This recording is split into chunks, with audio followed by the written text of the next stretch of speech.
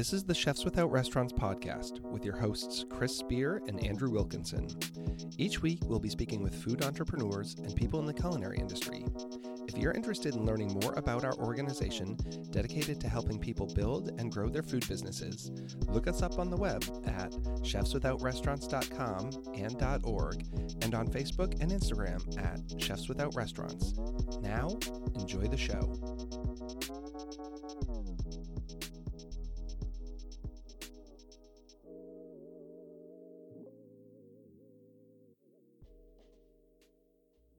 This is episode 30 of the Chefs Without Restaurants podcast. On this episode, we have Chef Josh Fidler. Josh is a chef in the Gettysburg, PA area. He was the chef and owner of Fidler & Co. in Biglerville, and most recently consulted on the menu and kitchen at Gearhouse Brewing Co. in Chambersburg. Currently, he is working on a new project called Mela Kitchen in Gettysburg.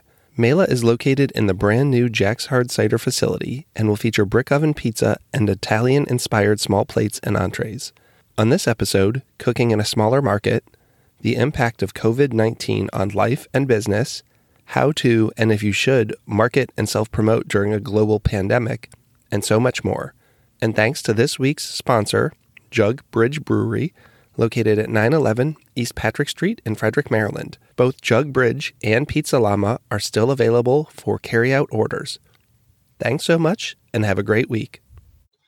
Welcome, everyone. This is the Chefs Without Restaurants podcast. This is Chris, and today I have Josh Fidler with us. He's a chef in the Gettysburg, Pennsylvania area. Hey, Josh, welcome to the show. Hey, how's it going, Chris? It's going great. Thanks for coming on, doing another one of our COVID Zoom sessions, as I'm calling them. I'm glad to be able to get you on here. You know, we've talked for a number of years on social media. We've never actually even met up in person. So I'm glad that you could jump on and do a podcast with us. Well, there's no better time than right now, right? Absolutely. Yeah, I'm hoping I can get a few of these done in the next couple of weeks. So why don't you go ahead and tell everyone a little bit about yourself, whatever you want to talk about. You know, what's your background? Where are you working? Where have you cooked? And kind of how you got there. I've been in the industry for probably about 20 years, off and on. At a very young age, I started working at delis and I was just always drawn into that kind of work and worked for a couple really good chefs when I got out of college, just kind of kicking around. I didn't really start my career until I started cooking at the Gary Owen Irish Pub here in Gettysburg, which is just a phenomenal little pub if anybody's into that kind of thing. So I just sort of that was about 10 years ago, and I just that's when I decided to get more serious about it and just started reading and taking in all I could and testing and failing and testing and failing until, got more comfortable with it. Worked there for a while and then opened my own restaurant about 4.5 years ago in Biglerville, Pennsylvania, which is right outside of Gettysburg, about 4 or 5 miles. Really cool little spot with a wood-fired pizza oven and a small kitchen, small dining room. And it was really, really good experience. And we went for about 4 years, and then we were trying to get a liquor license and do all that kind of stuff to, the margins on just the BYOB restaurant are really thin. So we weren't able to obtain that. So we shut that down. I think it was about 2.5 years ago now. And then I moved on. I was doing some consulting work for Gearhouse Brewing Company in Chambersburg. And I I asked them, hey, well, I'm shutting down my place. Do you want me to come on staff and get everybody, on the same page with this new menu change? And I worked there for about a year. That was a great experience. Such a good crew of people, and the owners there, just amazing people in the way that they handle their business and the culture that they had there. So I fit in really good there. That was a really successful time. That kitchen crew up there, it was the first time I felt, we really, really jived and everybody was working as a team and there was no drama. And so that was a really, really good time. So now I'm just working on a new project up here in Gettysburg with the Jack's Hard Cider Company. Is opening a new production facility. They've expanded up to about 40,000 square foot facility and an old movie theater here outside of Gettysburg at the Outlet Shops. We're going to put in about a 6,000 square foot tasting room and restaurant there. And that's going to be called, it's called Mela. It's going to be a rustic, simple Italian kitchen, Italian style kitchen with a pizza oven as the main focus. I just love making pizza, so I had to have that. And we're going to do some family style stuff, some very social dining kind of experience there. So that's where we're at the moment. What are the diners in Gettysburg like? Do you have a good idea? I'm sure you do, but like, what are people looking for? And do you feel that that's different than other cities? It's actually a very diverse crowd of people. We've got Gettysburg College here that brings in a lot of people, whether it's professors or faculty and staff.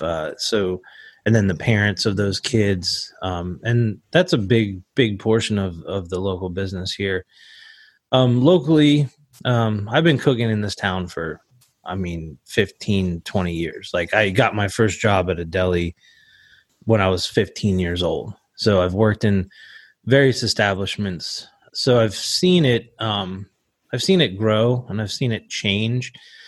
I've seen some people be too early. I worked for a really good Greek chef, Dimitri, and he opened up a Mediterranean restaurant, which was phenomenal place. He's doing baby octopus grilled, whole grilled snapper, the whole 9 yards. And he was just a phenomenal chef. And he was the first one who really inspired me to take it to the next level, from like sandwiches and soup to whatever. And, he was I like to say we're about 10 years behind the trends.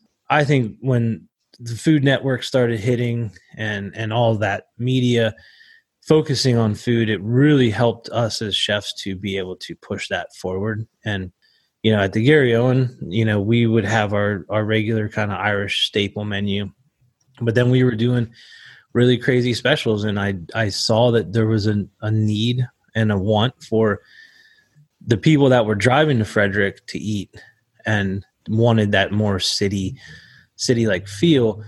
Now it's been challenging in a way, but that's been also great because as a chef, like we can push people. And I think that's what we enjoy to do. I don't know how many times I make stuff that people are like, oh, I would never eat octopus or I would never eat that. But if it's properly prepared and they trust the chef, then all of a sudden they're like, that's their favorite dish now on the menu. So yeah, it's been challenging. I love this area. So it's like, I will never give up on it.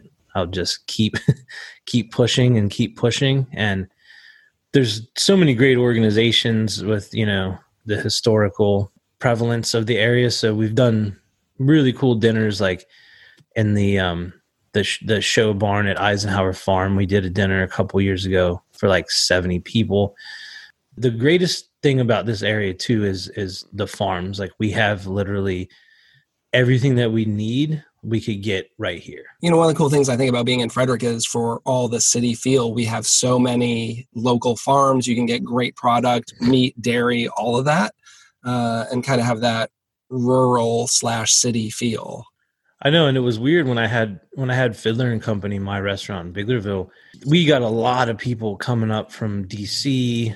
The agritourism business up here in Gettysburg was growing. We were doing a farm dinner series at Beach Spring Farm through the summer. Like we would do 5 or 6 dinners, farm to table, and that kind of monikers kind of always bugged me because I think that all food comes from a farm somewhere. Did you do them out at their farm?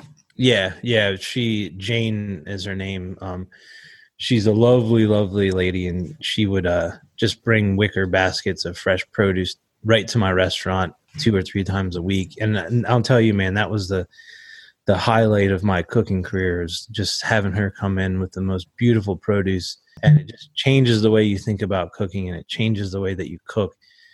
And yeah, so she has a beautiful events barn out there. So we would put on these huge dinners, and those were the best couple years that I had. Well, I did a dinner out at her place too. I got connected with Explore Gettysburg or something. Jane.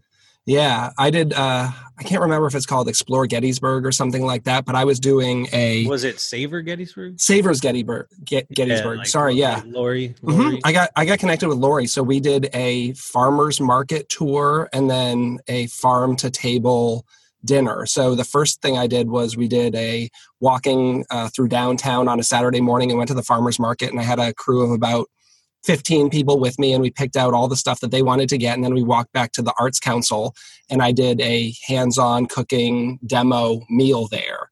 And then a couple weeks later, we did a dinner out at the farm where they had done the whole tour. I guess there was like a little bus that drove around the Gettysburg area, and they went to the mushroom farm, and they went to an orchard or something. And then I was out at Beach Springs Farm waiting for them to come. And then they came with all the stuff that they had procured throughout the day. And then I had to put together like a 6-course dinner for them. And we just had, big, long 8-foot tables out on the farm there and did a dinner outside. And that was really awesome. So you've been to the farm, so yeah. you know how beautiful it is. Yeah, so I think that, it was funny. We would get all these people coming to Fidler and Company from Frederick, DC, Baltimore, because it's a great place to come and spend a weekend. And I think that that influx of that agritourism is also driving what we put on our menus here, because they're coming here, but they're also looking for the food that they're used to eating in DC. And people would ask me all the time, like, why is your restaurant out here in the middle of nowhere? And I said,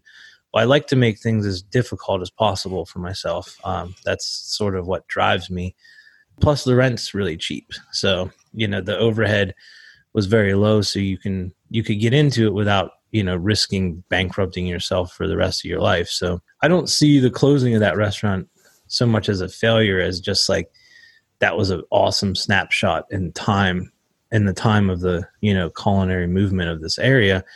And I think it influenced a lot of stuff, and it brought a lot of farms to the forefront, and it brought us together as a community. And it was sad to close it, but I don't see it as a failure though.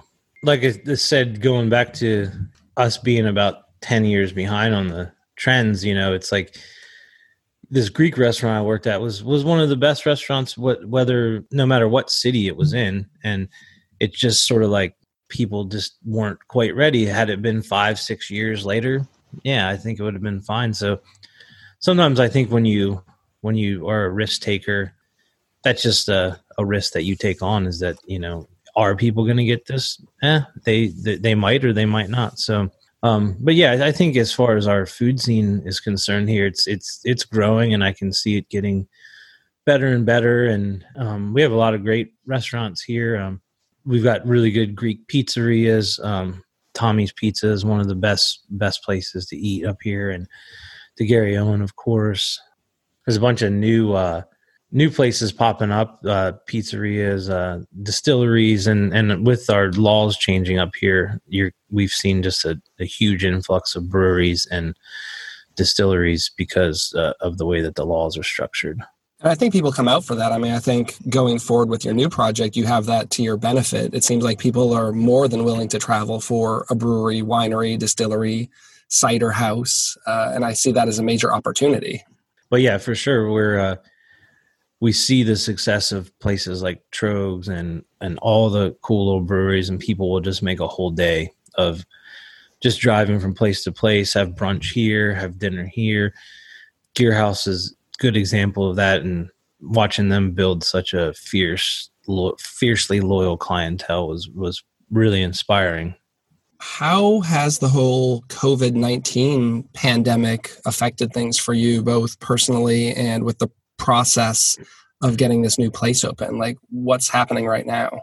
We were moving ahead pretty full steam on this project, and then when the COVID thing hit here in the States, it pushed us off course a little bit. I was really glad that we weren't open, because that would have been worse if we had hired 50 people and had to just like deal with that fallout right away. So we've had to kind of transition our energies. I mean, they're still working on the build out, and we're still working on getting all the equipment in and all that stuff, but it's really put it up in the air as far as like, we can't really set an open date and we can't really do this. And we've still got some payroll that we got to try to cover for the team, that the opening team that's working on it. So we've been trying to pivot into like to-go cider. We're getting into like delivery cider, just anything we can do, as I think any business right now is trying to pivot. And it's been really interesting to watch full service restaurants transition into takeout restaurants, and how McDonald's and the fast food chains are doing fine, and probably, I would imagine, increasing profits because there's not that many places to eat. Yeah, I don't see any fast food places going out of business during or after this. No, because they're set up for that business, that drive-through business from the get up. So, but if you've got a 100-seat restaurant and you've got the overhead of a 100-seat restaurant, transitioning to takeout is sort of like fool's gold or a futile effort to say, like, maybe we can keep 1 or 2 people on staff with this, because you've got the building, you've got the electric, you've got just massive amounts of overhead. So it's been really interesting. I think there's like a 500-seat restaurant downtown in Gettysburg that's fairly new, and they've just got like a little pizza takeout set up on the sidewalk, and I just see the owner out there, and she's just trying to sell pizzas and some to-go beer. And yeah, man, it's been hard to watch, and it's been very, very stressful, and emotionally, I've just been a little wrecked about it, because I love restaurants more than anything. My life is just restaurants. Like, all my vacations are based around restaurants and the social aspect of it. And I think in communities, like, I know you have chefs without restaurants, but you also need restaurants in your community. Where do you go for birthdays?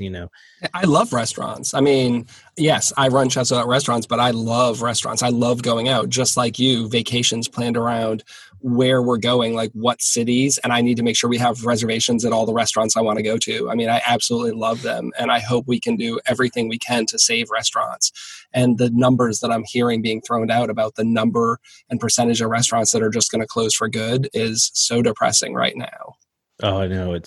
I've heard, upwards of 60%, and having owned a restaurant and knowing what's in the bank account at all times is barely enough to get most places, even big places. It's not just small restaurants, it's large restaurants, groups. It's the profit margins aren't different. It's just the amount of money coming in and the amount of overhead. So it's all kind of scales. Yeah, it's been tough, and I've been chatting with other chef and servers and bartender friends, and just trying to see how everybody's navigating this new landscape.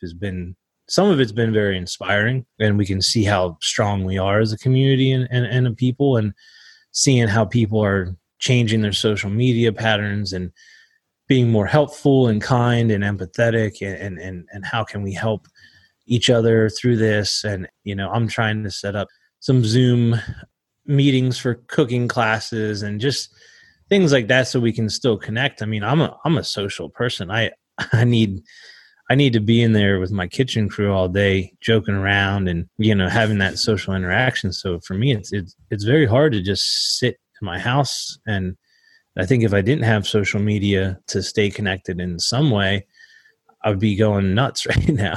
And you and I had talked like off podcast early, like how do you continue to be relevant on social media? How do you not come off as tone deaf, to have an Instagram where you're just saying, Throwback Thursday, here's this beautiful steak that, we used to serve at the restaurant. Like, what does your social media page look like these days? How do you keep relevant, keep on top of things and be in people's mind when it's kind of tone deaf to be self-promotional? You might not even be open for another 3 months. Like, what should you be posting for quote unquote content for the next couple of weeks and months? Yeah, it's something that we've struggled with, and we've had meetings that try to figure it out. And you just don't want to have those cringeworthy posts up where you're just self-serving and every restaurant's closed in the country, and you're trying to promote a new project. It's like, I think you had said earlier that, your approach has always kind of been to be more informative and take a teaching sort of method to your social media presence. And I totally agree with you. And I think that's the best. And, you know, in the past, like if you have restaurants, like, okay, we'll make a dish, we'll take a picture of it and we'll put it up, and you'll be like, wow, that looks good, I should go there and eat.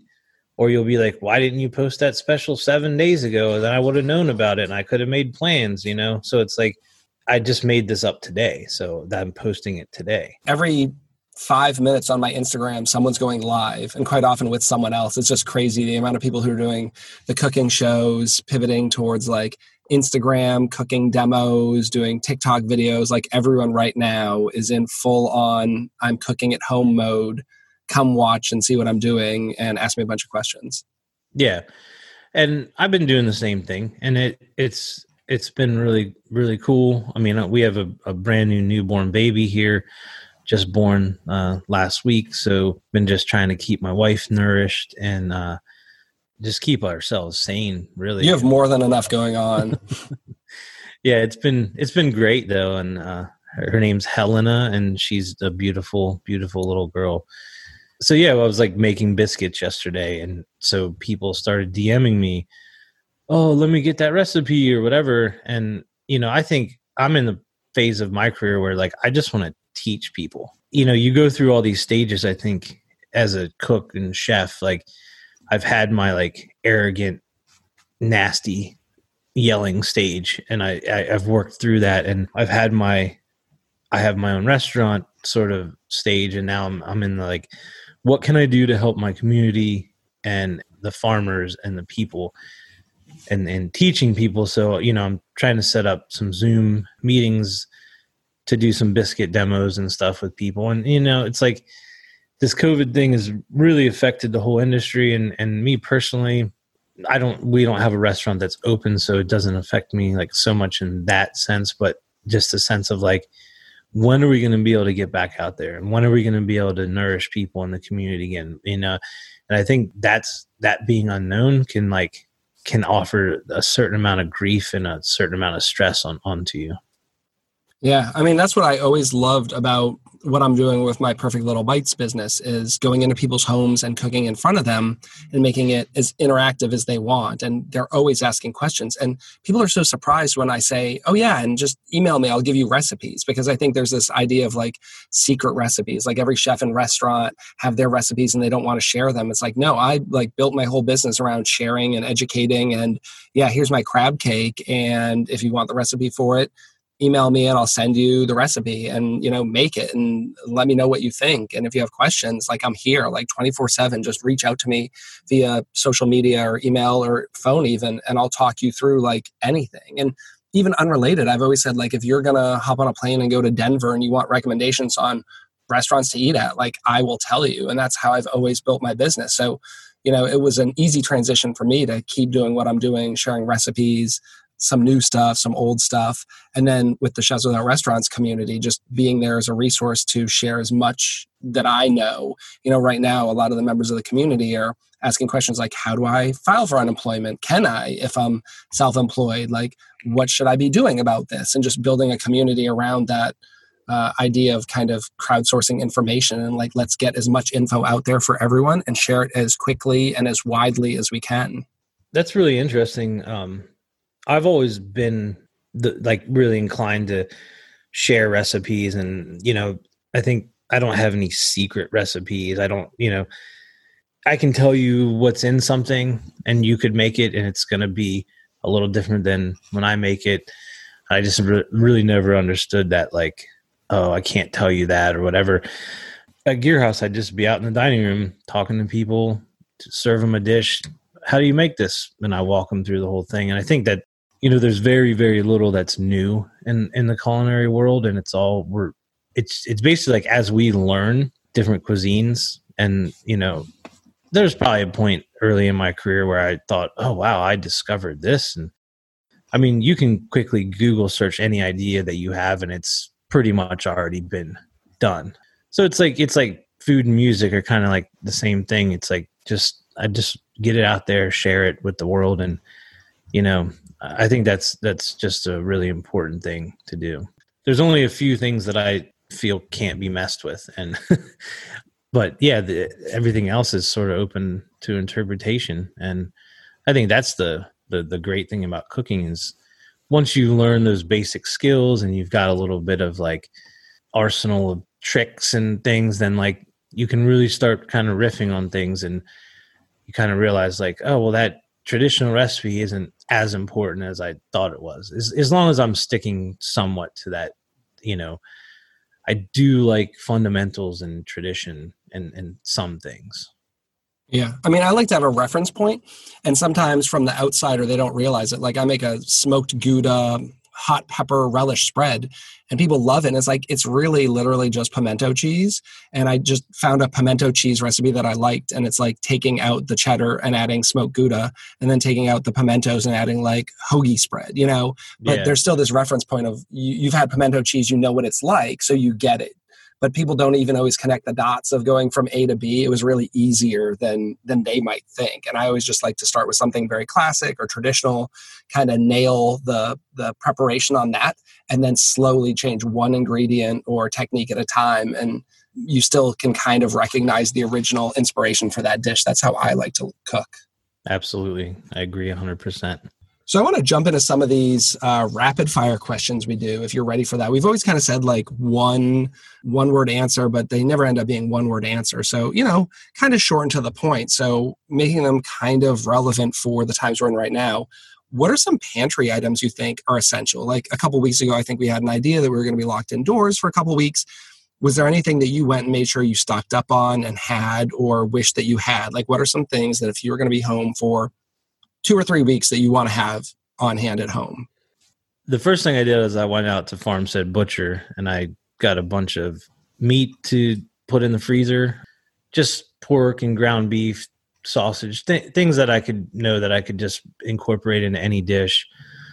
Dried pasta, a lot of beans. I bought a lot of beans, but I've been really into cooking beans lately and trying to figure out that whole thing. So you're buying dried or canned or both? It's funny because I tried to buy dried, but apparently now everybody's just like a prepper or whatever. And everybody apparently knows how to cook dried beans now because it was really hard to find. So I had to get canned on most of them. So like I made red beans and rice the other night with canned beans, and actually it was fine. And I don't think there's anything wrong with canned beans. So beans, eggs, of course.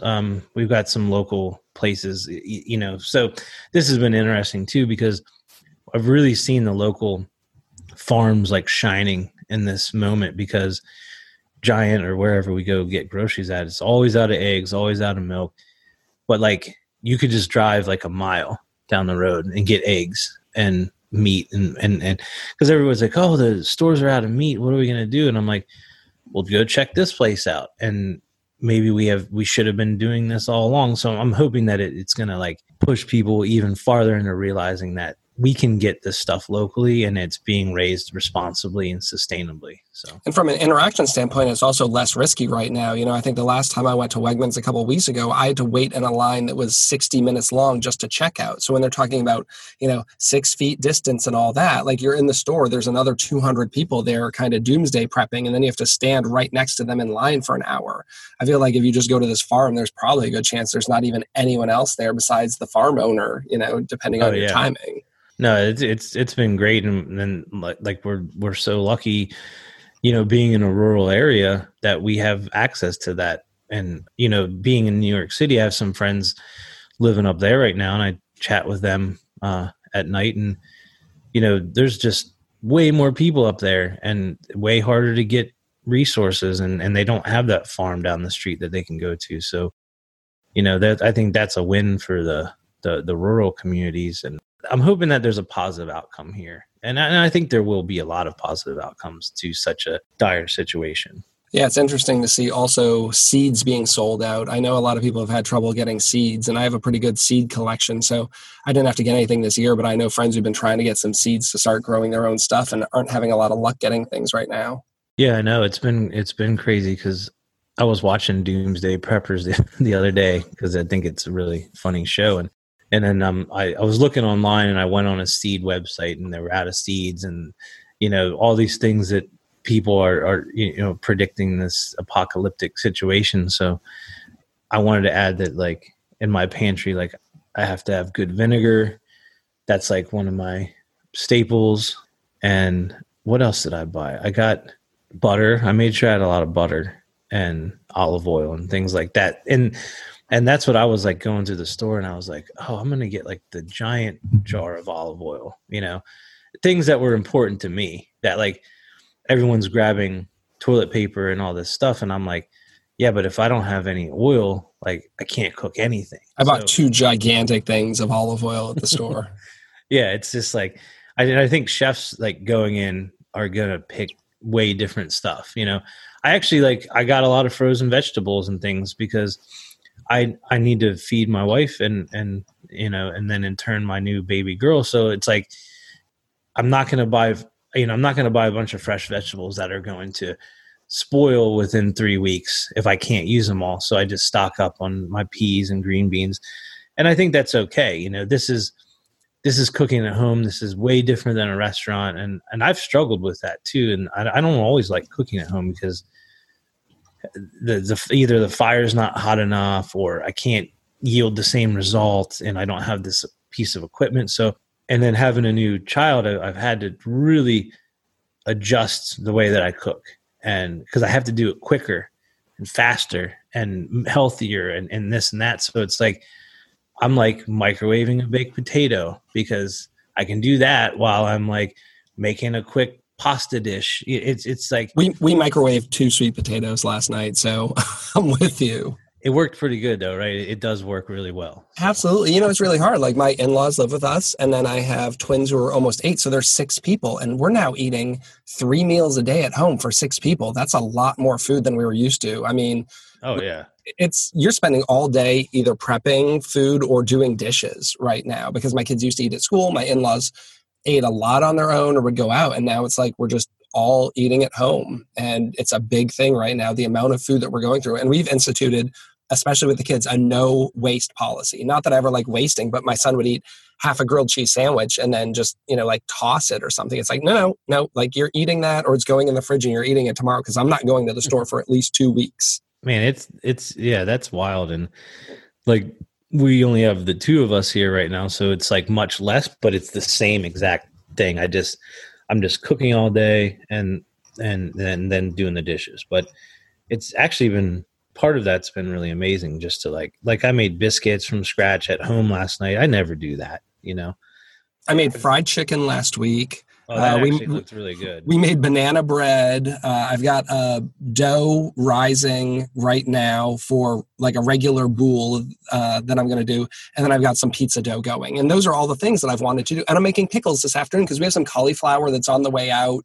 I mean, it's still good. The kids don't particularly love it, but I find anything we pickle. So I'm doing like a curried pickled cauliflower, and I'm going to do that, and then that'll give us a couple days on it. And I guarantee you everyone would rather just eat the cold, pickled cauliflower than like steamed or roasted cauliflower in this house. Oh yeah. I mean, I think I'm with your family on that. So yeah, it's been like, that's like a silver lining of the whole thing. And I've been trying to focus in on the positives of the situation. Yeah, you have to where you can. And maybe it's a reorganization of your priorities. You just kind of eliminate the fluff. We've kind of talked about that with restaurants, but the same at your home. It's crazy. I bought some clippers on Amazon and we gave each other haircuts this week. And I'm like, cool, like maybe we'll never go to the barber again. Like, I'm kind of happy with the job my wife did. My son got a mohawk that he's always wanted because he's like, I'm home for a month. Like, it'll grow out. And we just took the clippers, and I've never cut anyone's hair, but I gave him a mohawk. It's like, oh, cool. We saved like $45 that we normally would have spent at the barber. And now we can do it for free at home. It's going to get a lot weirder, I think, as time progresses too. Oh, for sure. But the cooking has been really interesting. I see a lot of memes and jokes on the internet about everyone with their sourdoughs. All of a sudden everyone's a baker. And, thank God I just happen to have 2 bags of bread flour before this started. And Christine Van Bloom in Frederick, who runs the kitchen studio, unfortunately had to close down. And she offered up a 12-pound bag of AP flour that she had. So I felt like I hit the lottery when I went to her house the other night and did a porch pickup of 12 pounds of flour. I'm like, it's back on. I can do some baking stuff. But my yeast is starting to run out, so I need to get a sourdough starter going. Yeah, and I think another advantageous thing that chefs have is like, I have a little bit of flour, but I also have a friend who has a bakery that's still baking. So I can just call her up and go get some flour. Or, our food supplier is in Mechanicsburg, and they have a really nice grocery outlet there. So they're not going to be short on flour. So it's just having the knowledge to know where to get the resources, other than the grocery store shelf. Yeah, and I've seen a few restaurants turning into like makeshift grocery stores. Like that makes sense, right? Like if you're going to be closing and not doing curbside or takeout and you're sitting on all this product, why not share with your community, maybe make a couple bucks back? Like it doesn't make sense to have a 50-pound bag of flour sitting in a bin when people, are fighting over it in the grocery store. No, and actually I did get flour at the grocery store yesterday, or no, the day before, but it was the unbleached King Arthur flour. So it was actually the good flour. So I bought a $7 bag of Bob's Red Mill. It was literally the last bag they had at Wegmans like 2 weeks ago. It was the only thing in the whole store was one bag of like the $7 Bob's Red Mill 2-pound bag of flour. And I bought it because I didn't know when I was going to have anything else. So we've got some, good flour at home too. So the answer to that question was like 400 words long. Yeah, that's how we roll. I've kind of incorporated like the speed round we're muddying the waters here. Do you have a favorite chef, either, quote unquote celebrity or someone you've really looked up to? Like who do you love in the industry? So the Greek chef Dimitri that I work for, he was probably my favorite chef that I actually worked for. And I honestly haven't worked for that many chefs. My career sort of, I just sort of took it over. I don't know how to explain it, but I didn't come up like traditionally through hotel kitchens or worked under this chef or that chef. So he was probably one of the only chefs I really worked for. So he is always in my mind going to be one of my favorites, because it was such a big turning point. I think locally, my favorite chef at the moment is the chef at the Falafel Shack in Chambersburg, Amr. He's just an amazing person. His family's amazing. His restaurant's amazing. The culture that they have at that restaurant is what everybody should be striving for. And he's probably somebody that you should get in touch with for this podcast too, because he's an extraordinary. Their story is extraordinary, where they came from, how they got here, everything. And I've done a few events with him. We did a big pizza fundraiser. He has like a mobile pizza oven that he does at the farmer's market on Saturday morning. So we did a big pizza drive for the food bank, or SCAP, and that's the South Central Pennsylvania, and they like run the food banks and all that. And so we did a pizza fundraiser, and I think we made like 400 doughs and like sold out in an hour. And it was like insane. And it was like Gear House and Falafel Shack working together on it. And that's like, that community in Chambersburg is extraordinary in the way that they are all working together and they're doing it the right way. And I can't praise that community enough right now. And just for restaurants like Falafel Shack to be able to be packed every night that they're open is extraordinary. And he's doing some really, really cool food there. So he's probably one of my favorites right now. As far as like celebrity chefs, David Chang has always been an influence. I just started going up to eat at Noodle Bar, and I was really into the whole like Asian ingredients thing a few years back, and I've eaten at Co, and I've eaten at Sambar. I was trying to eat everywhere, but you can't keep up with the amount of restaurants they're opening. I don't know why I was so drawn to him, and I still listen to his podcast, and it's been really interesting to watch his career grow. But I think if anybody eats my food, you would know that it's influenced by that for sure. I've seen Massimo, like I've seen him speak at an engagement, and that was really cool.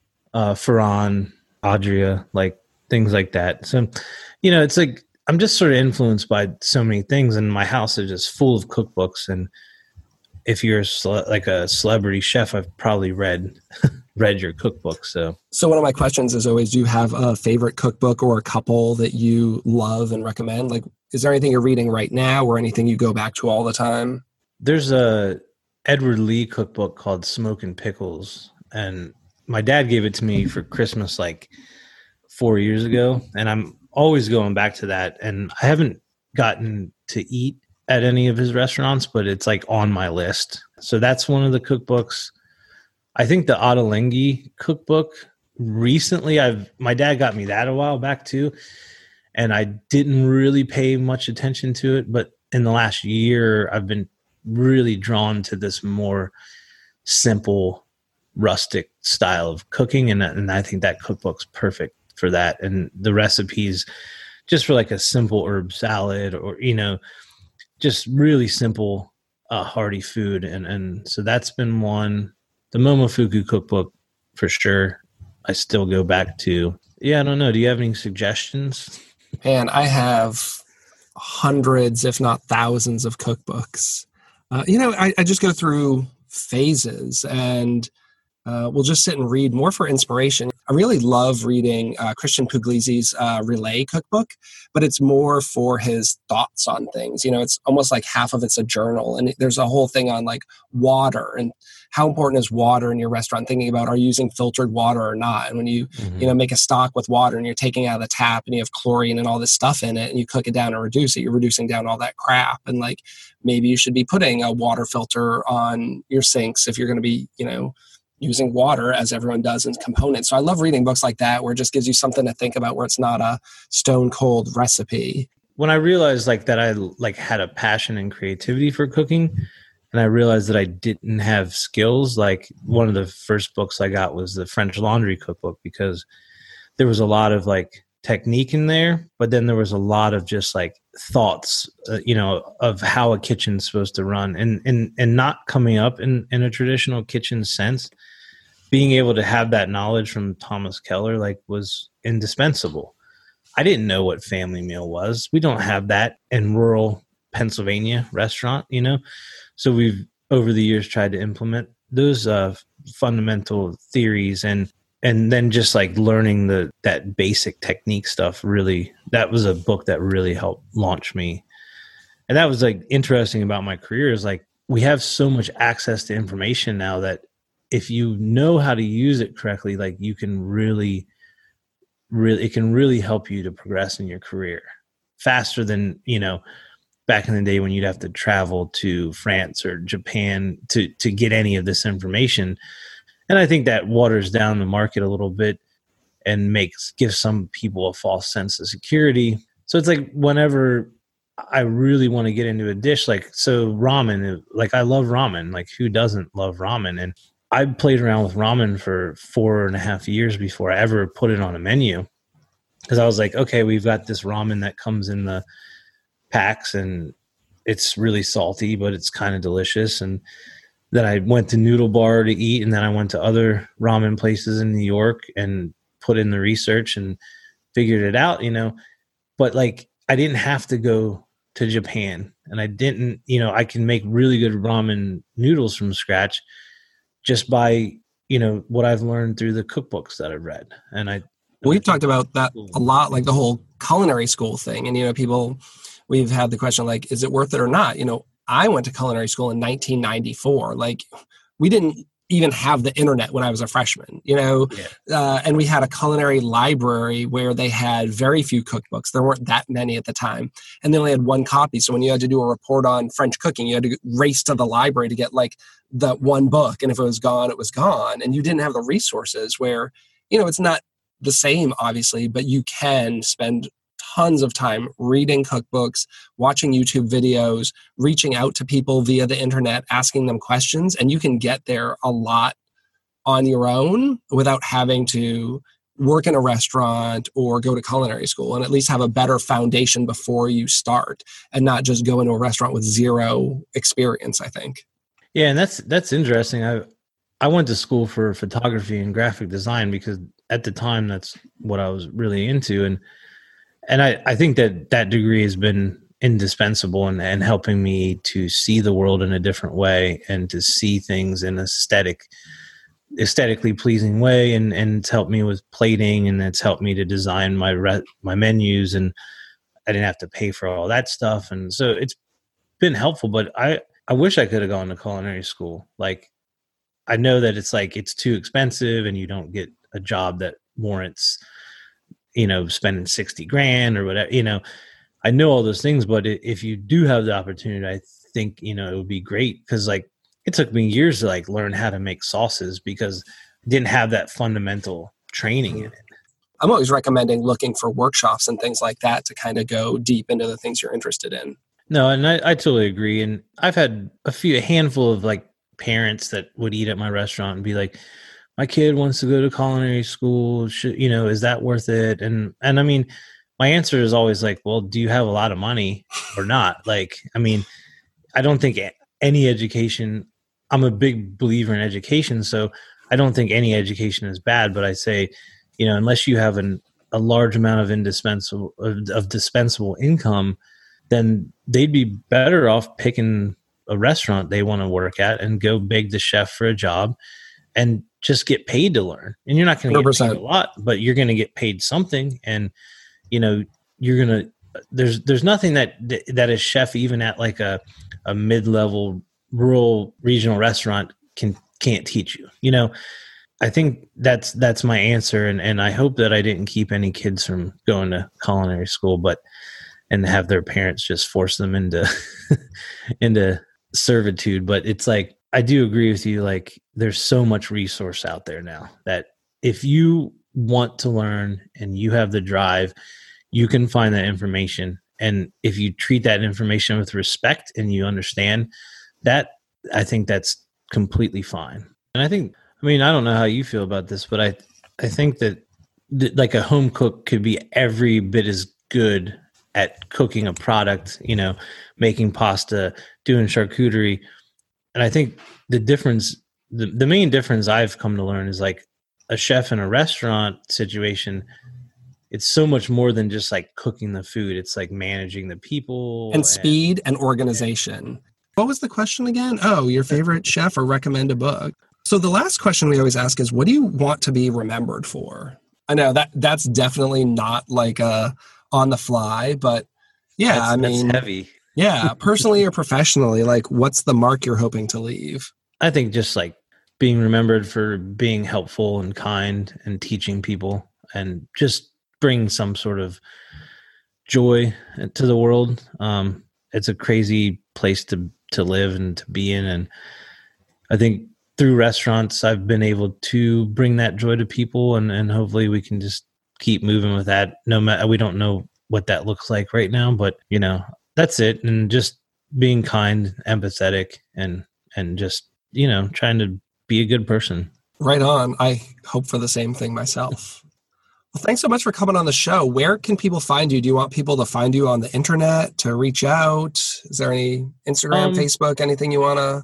Yeah, if you want to check out, it's a Chef Josh Fidler on Instagram. That's basically the only social media. Oh, you can check out Eat at Mela on Instagram too. That's our Instagram for the new project. There's not a whole lot of content on there yet, but we're trying to navigate that, as we talked about earlier, to see what we should be putting on there. So very cool. Well, I hope we all get out of here really soon and can go get some food and drinks. And, I just want to cook some food for people. And it's funny, cooking at home, I'm still making too much food. It's I just cook for 12 and it's just me and my wife. So it's leftover red beans and rice for the rest of the week. Well, as always, everyone, you can find us at chefswithoutrestaurants.com and .org. You can reach out to me at chefswithoutrestaurants@gmail.com. Find us on all social media platforms. If you want to be on the show, let me know, and hope to see you around. Thanks so much for listening. Thanks for joining. Thanks for listening to the Chefs Without Restaurants podcast. And if you're interested in being a guest on the show or sponsoring a show, please let us know. We can be reached at chefswithoutrestaurants@gmail.com. Thanks so much.